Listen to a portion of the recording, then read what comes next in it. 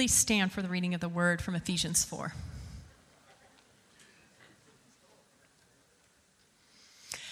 I, therefore, the prisoner in the Lord, beg you to lead a life worthy of the calling to which you have been called, with all humility and gentleness, with patience, bearing with one another in love, making every effort to maintain the unity of the Spirit in the bond of peace. There is one body and one Spirit, just as you were called to the one hope of your calling, one Lord, one faith, one baptism, one God and Father of all, who is above all and through all and in all. The word of the Lord. You may be seated.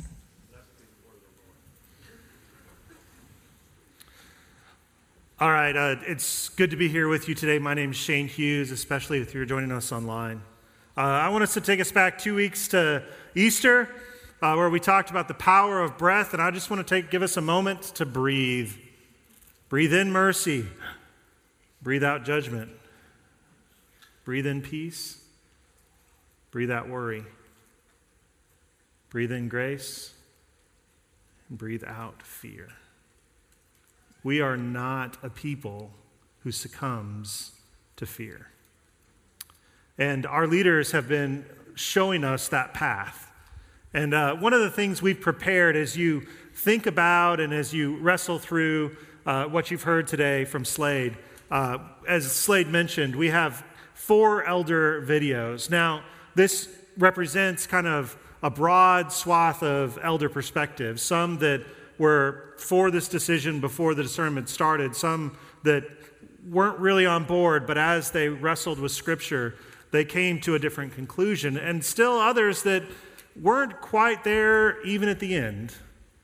But because they love this church and because they love you, they've chosen to stay as leaders.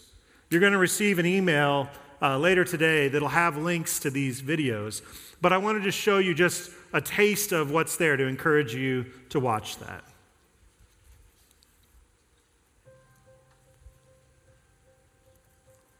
Well, put the big red X on proof texts and wear a different hat.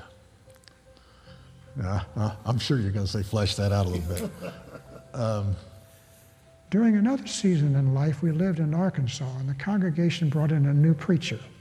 He would say something like, the text for today is from, say, Matthew chapter 25. Listen for the word of God.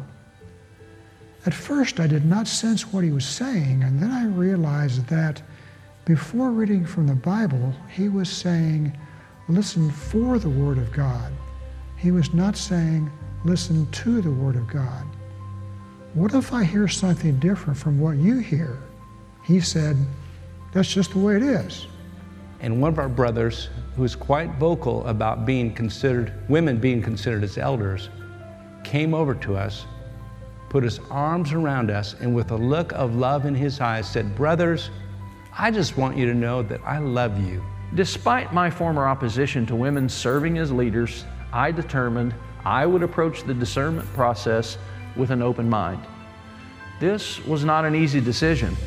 I feared finding myself in the situation I had so long despised, that of someone who abandons the clear teaching of Scripture in order to accommodate changing cultural norms. It seems to me that this has increased my humility a lot. I'm not anticipating what the Scripture is going to say. I'm listening more carefully. There were 2 comments I heard that made a great impression on me. One from a Highland member I highly respected, and another from a fellow elder. And they both basically made this statement. While I really struggle with this decision, whatever the outcome, I'm not going anywhere. And I loved that attitude. So I encourage you to watch those videos as you receive that email in your inbox. I want to remind you what Slade said. Tonight at 6:30, there's going to be a more full, in-depth class to explore this. If you want to know more, there will be childcare available from up to 5th grade. I encourage you to come and hear that. And then after that class, the elders are going to be available to you. They want to be available to you. They'll be in the gym and they'll be in various classrooms, and you're going to be able to go and talk to them. In addition, there's going to be a document that's coming to your mailbox that's going to give you more information about the why. So we have a lot more resources that we're ready to offer you. But if you feel anxious about this, if you feel a little bit of fear bubbling up or questions that haven't been answered yet, I want you to talk to someone in leadership. I want you to pray with someone that's your elder. I want you to reach out. Now, they may reach out to you just because they love you, but even if no one calls you, reach out to an elder. Talk to them. Say, can you give me a cup of coffee? Can I meet you somewhere for breakfast? This church, more than any other church that I've ever been a part of, has elders whose first instinct is to love and shepherd you. And being an insider and watching this process happen, I want to assure you that they have done the work and they've wrestled with these questions, and they have been faithful to you and they've been faithful to God and the prompting of the Spirit. But now they want to be in a posture not so much to teach, although they're going to teach, but in a posture to listen. They want to hear from you. And they want to love and pastor you and shepherd you through this. So before we jump into the word, let's spend a little bit of time in prayer. Heavenly Father, we are grateful. We pray for our leaders. We pray for our church. And Father, I pray that you drive out the spirit of fear and anxiety and allow us to rest in the place that acknowledges the truth that you are God, that you are a good Father, and that you have good gifts in store for us.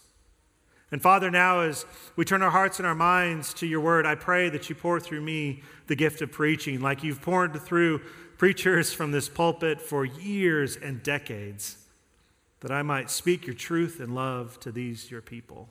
And it's together that the church says, amen. Copernicus was one of the first scientists, and we've talked about this story before, one of the first scientists that looked at the heavens and just didn't assume that what he had been told is actually the case. And he began to gather evidence just by studying the planets and the motions. He went to Holland and found better telescopes with better lenses, and he observed something strange about the planet Jupiter, that moons were turning around Jupiter. Up until this point, the assumption was that because of the natural observation of the sun passing through the sky and the way that the stars moved, that the earth was the center of our solar system. More than just the center of our solar system, it was the center of the universe. But his careful observation led him to a different conclusion. We now call it the heliocentric model. But another way of saying is the center of gravity in the solar system and the universe changed. And because the center of gravity changed, the world changed. And the same is true about Scripture. Scripture is not flat. It's not even in content or importance. And what we mean by that is that there are some principles and texts that have more gravity than others. You can imagine jumping on a trampoline, and you've got a couple of little kids and you're jumping on it. And when nobody's jumping, your body sinks down a little bit further than everybody else's. And if everybody's laying down on the trampoline, everybody kind of rolls to the same spot. There's a center of gravity there. And Jesus understands this and reflects this when he's answering questions from the teachers of the law, because they ask him, what's the most important part of the law? And we intuitively know that all Scripture is useful for teaching, correction, and training in righteousness, but some Scripture is more useful than others. Jesus also reflects this in the criticism of the Pharisees, who paid more attention to tithing their spice rack than paying attention to justice, mercy, and faith. Jesus literally calls these things the weightier matters of the law. So there is a core of things that serve as a lens for us to understand everything else. Because we understand where the center of gravity is in Scripture, we can place everything else in its proper place. And here at Highland, we believe that the core of Scripture, the part that holds the most gravity, is the character of God and the redemptive work found in the incarnation of Jesus' life, death, and resurrection, and the ongoing work of the Spirit. And so I want to spend just a little bit of time thinking and sharing with you about how the way Highland has read our Bibles for the last 25 years and how that has led to this discussion. God is holy and transcendent. God is just and merciful. God is creator and sustainer. But most importantly, God is love. And the greatest, most clear expression of God is realized in the person of Jesus. If you want to know who God is in the most clear way, you look at Jesus. Jesus is the center of gravity in that sense. And Jesus' words and how he treated others and the stories that he told and the way he died shapes our understanding of everything else. Jesus is the best example of how Christians live in rhythm with God and each other. God is for us. God is for us. God didn't send his son to die, Christ didn't die to appease an angry, distant God who was about to murder us. No, that's not how it worked. God sent prophet after prophet to call his people back. And when that didn't work, God himself came to be an example and a bridge for us. God is for us. And even when Jesus' death, resurrection, and ascension, God did not leave us alone. The Spirit, which is breathed upon the disciples in John chapter 20 and poured out on Pentecost in Acts chapter 2, it guides the church. It lives inside each of us. It gives us gifts. It convicts us of sin. And it makes a way when the church has no path forward. This is the gospel that has been preached at this church for almost 100 years. And I am humbled by the great crowd of witnesses that has preceded me here. Jonathan Stormont, Mike Cope, Lynn Anderson, and so many others. I think the second thing you have to realize is that this discernment is fairly narrow in scope. The decision if women could exercise service and leadership here at Highland, speaking, praying, teaching, leading worship, serving as ministry or as ministers and ministry leaders, even preaching, were all decisions that your shepherds studied, sought guidance through prayer, and listened to the prompting of the Holy Spirit before my time began here. And Scripture has always been mediated through human writers, experiences, understanding, and cultural influences. But I want you to realize that this makes it more meaningful, not less. Somehow in my head when I was growing up, I thought the Bible just kind of fell out of the sky in the King James Version. That's how I thought it came. And then as I learned more and more about how the Bible actually was written and why it was written and why there are some books in the Bible and not others, why people gathered to make those decisions and how the Spirit of God was there every step of the way, making sure that all of those things were the right things. And then throughout the course of history, how copyists and monks and faraway places took the painstaking time to copy letter by letter, word by word, the words of God so that we could have them. I don't know if you know this, but about 70-odd years ago, the Dead Sea Scrolls were found. It was a whole stash of new material that was found in a cave. And it comes out in all of these scrolls, well, most of them at least, are older than our oldest manuscripts. And what we find encourages us. Because the copies that we had before were almost the same as the copies as they found in those caves. God has been protecting and creating and shaping the Word of God that we've received. Scripture has always been mediated through human writers, experiences, and human understanding. And all Scripture has context, and all Scripture has cultural basis. There's no word in our Bible that wasn't written in a certain time and place. Even the creation accounts, even Genesis chapter 1, have within them cultural assumptions. Even the story of creation has within it a place and a time where that story was put together. And that was probably in Babylon in the exile. And the reason why we know this is because there's a Babylon creation story. It's the story of Marduk, who creates the world. He's kind of the high Babylonian god. And the way that he creates the world is he takes a sea serpent called Tiamat, and he tears Tiamat in half. Half makes the heavens, and half makes the earth.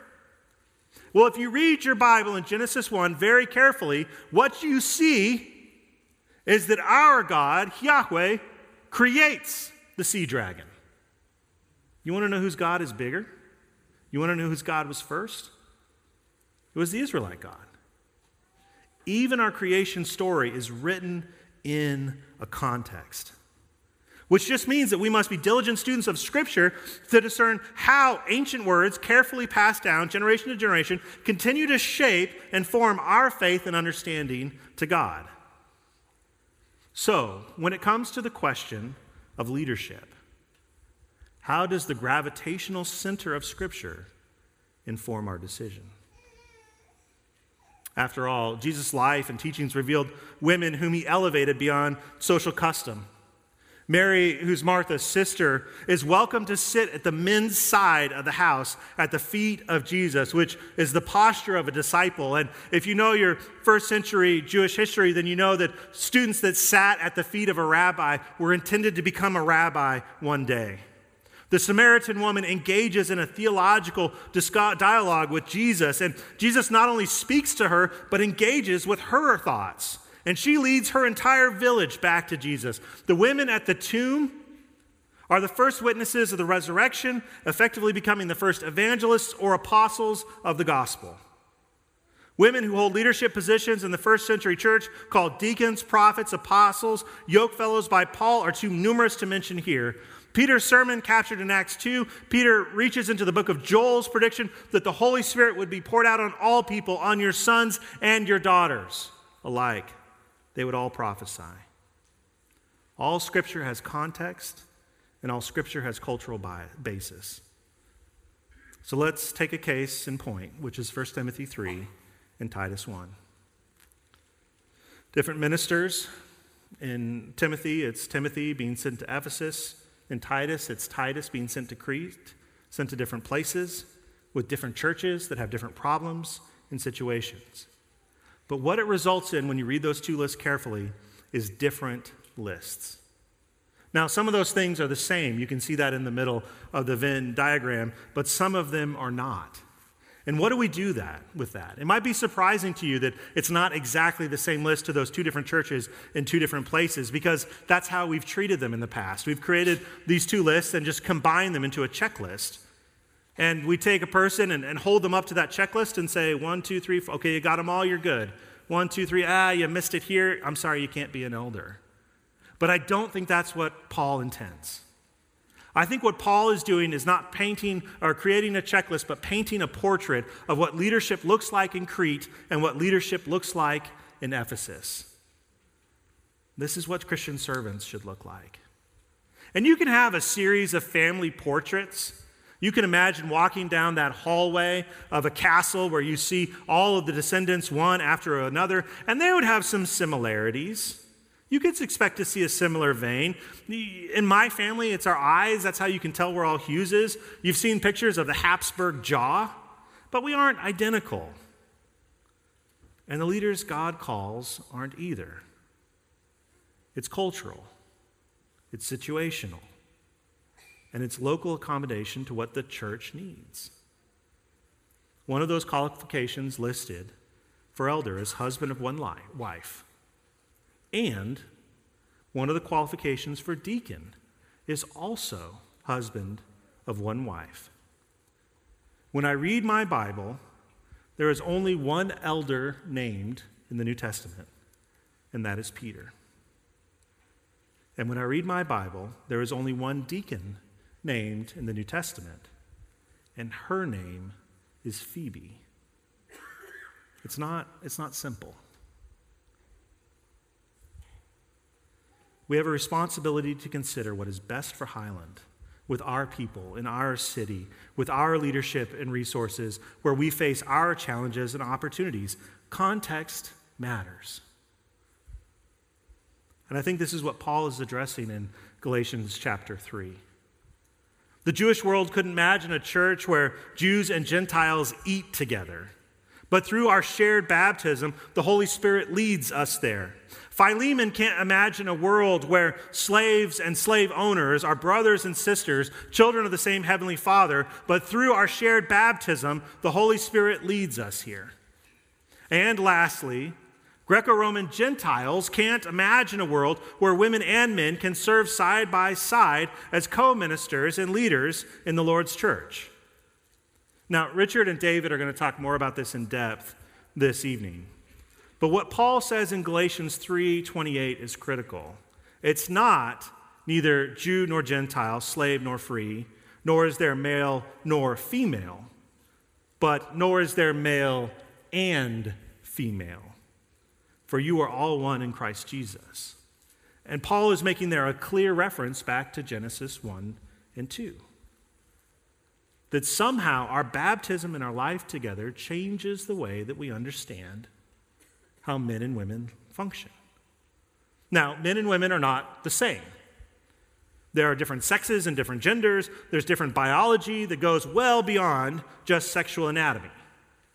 The average man has more muscle mass than the average woman, and the average woman tends to have a thicker corpus callosum, which is the connection between the two hemispheres of the brain. Men and women are not equal because no one is. I will never be able to dunk a basketball like David Ray, but I do have more hair. Men and women are different. There's no denying that. But what God does in Jesus Christ through our shared baptism and the outpouring of the Spirit creates something new. Believers are formed into new creation, and our identity is now formed by the cross more than any other trait. And if your gifts through the Holy Spirit allows you to lead or shepherd or teach, then you have an obligation to the church. The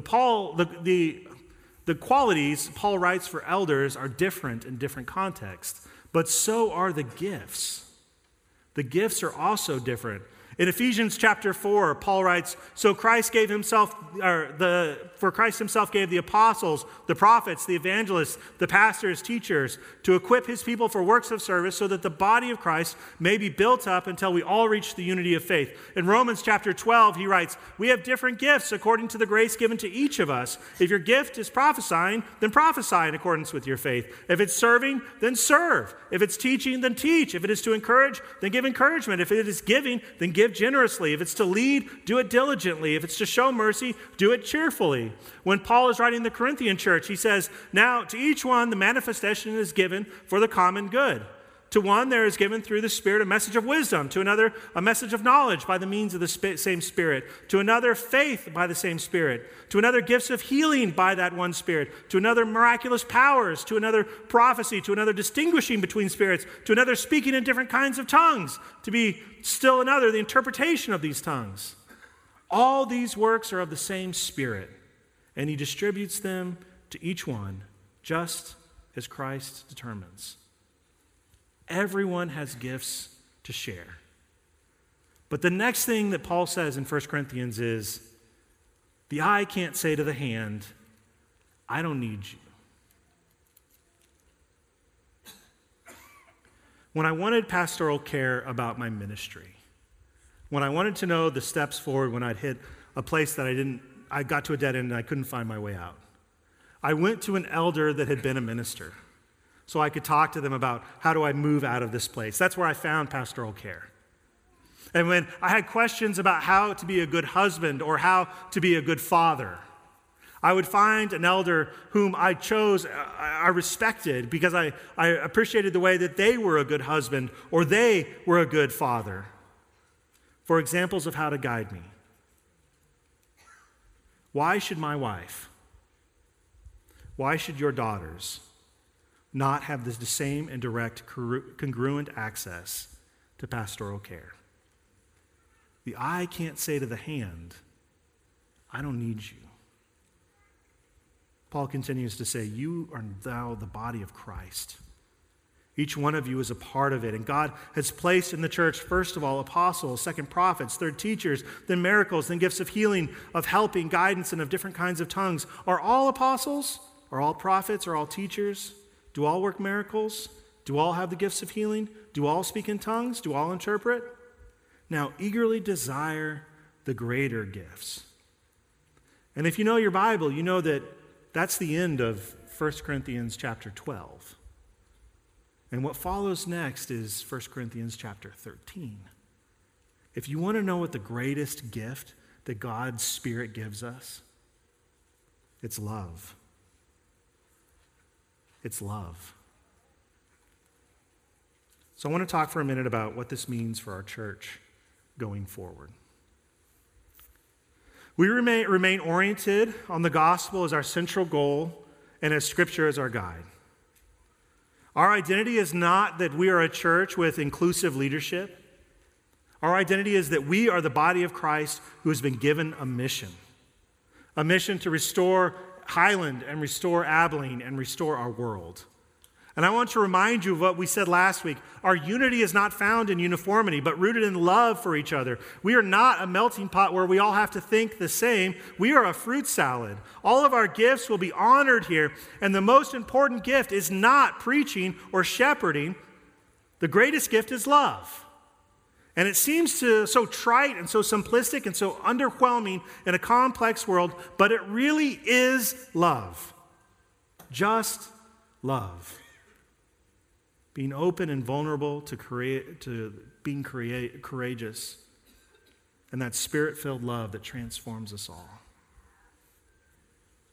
And there are so many people, sons and daughters of the church like me, and those who are outside of the church, fascinated by Jesus but put off by our systems of governance, who have waited a long time for this. And we invite you to make this place your home. We aren't perfect, but when we fall on our face, we try to fall toward grace. We aren't perfect, but whatever gaps between us exist, we try to fill those gaps with love. Just love. But let me tell you what this decision won't do. This decision won't let us arrive. It's not a magic bullet to solve our problems. I was at a church in California that said, look, if we can just get instrumental music, young people are going to come streaming back to this church because that's the reason why they're not coming. The problem wasn't instrumental music. This decision isn't going to solve all of our problems either. It is simply a step closer to how our church sees ourselves living faithfully with God in the way that God has entrusted us to do. We are simply acknowledging what has already been true, that God has equipped saints for service and leadership. And the gift that makes particular people suitable to be our shepherds has been bestowed on women and men alike. And there are ways that our cultural experience, like Paul's, can intrude on the way we read Scripture. For instance, the only time that Paul will ever talk about rights is when he is giving them up for the sake of others. In the kingdom of God, we don't have any rights, but gifts, and an obligation to use them faithfully. It is no one's right to be a shepherd. You don't get to campaign for shepherd. It's not an office you get to run for, but it's also not something you can run from. And this is a disorienting time. We don't have it all figured out yet. But with the God we serve, our God has it figured out. And our God is awesome. Our God is for us, not against us. And if God is for us, what can be against us? Steadfast and patient, enduring and kind, our God always hopes, never quits, always forgives, and will never put you to shame. This is the God that invites us to the table to remind us the truth of the kingdom about ourselves and invites us to participate in God's preferred future. Would you pray with me? Heavenly Father, I'm so grateful for this church. I'm grateful for the call that you gave me and my family to come here. And Father, I pray for our leaders that you will protect them and give them peace today. I pray for every heart in this room that you will fill it with love and joy and grace. God, we're doing the best we can with what we've got to be faithful to you. And we trust that your Spirit has spoken.